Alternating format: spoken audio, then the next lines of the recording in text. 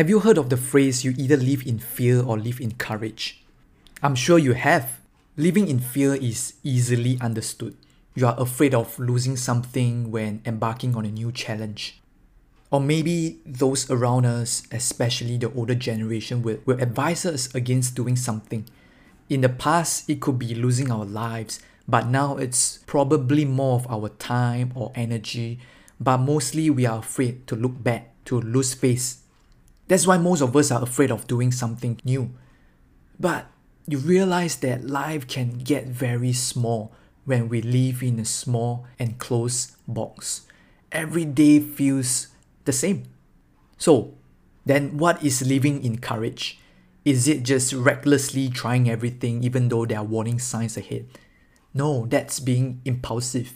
Imagine anyone racing across the street regardless of the traffic light being red, yellow or green. That's living in courage, and it doesn't end well. That's why the opposite of living in fear isn't living in courage, but it's living in clarity.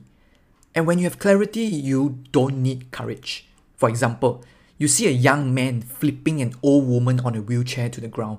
Would you have to wait for courage to come so you can help her get up? Or would you rush immediately to help her up? By instinct, anyone in their right mind would rush to help her get up. Because deep down, everyone is clear on what to do. And when you are clear, you don't need courage. Living a life full of fears is suffocating. But the cure isn't to live on courage, but to live with clarity. We live in fear normally, not because that's the default state we are in, but because our default state is not to think too much. We don't think deeply enough about where we want to go and how we should get there. We are unclear. If we can plan our life like how some of you plan your backpacking trip, life will be more clear and you will have more fun. You have to be clear on what you want on your journey, be it for your health, career, romance, etc. Then you have to be clear what you are willing to sacrifice to achieve it, because every path needs sacrifice. It's just about what you're willing to sacrifice for and how much you're willing to sacrifice. The path to reach all our goals goes deeper, but the overhanging structure is the same. First, what do you want? Second, what are the obstacles to get there?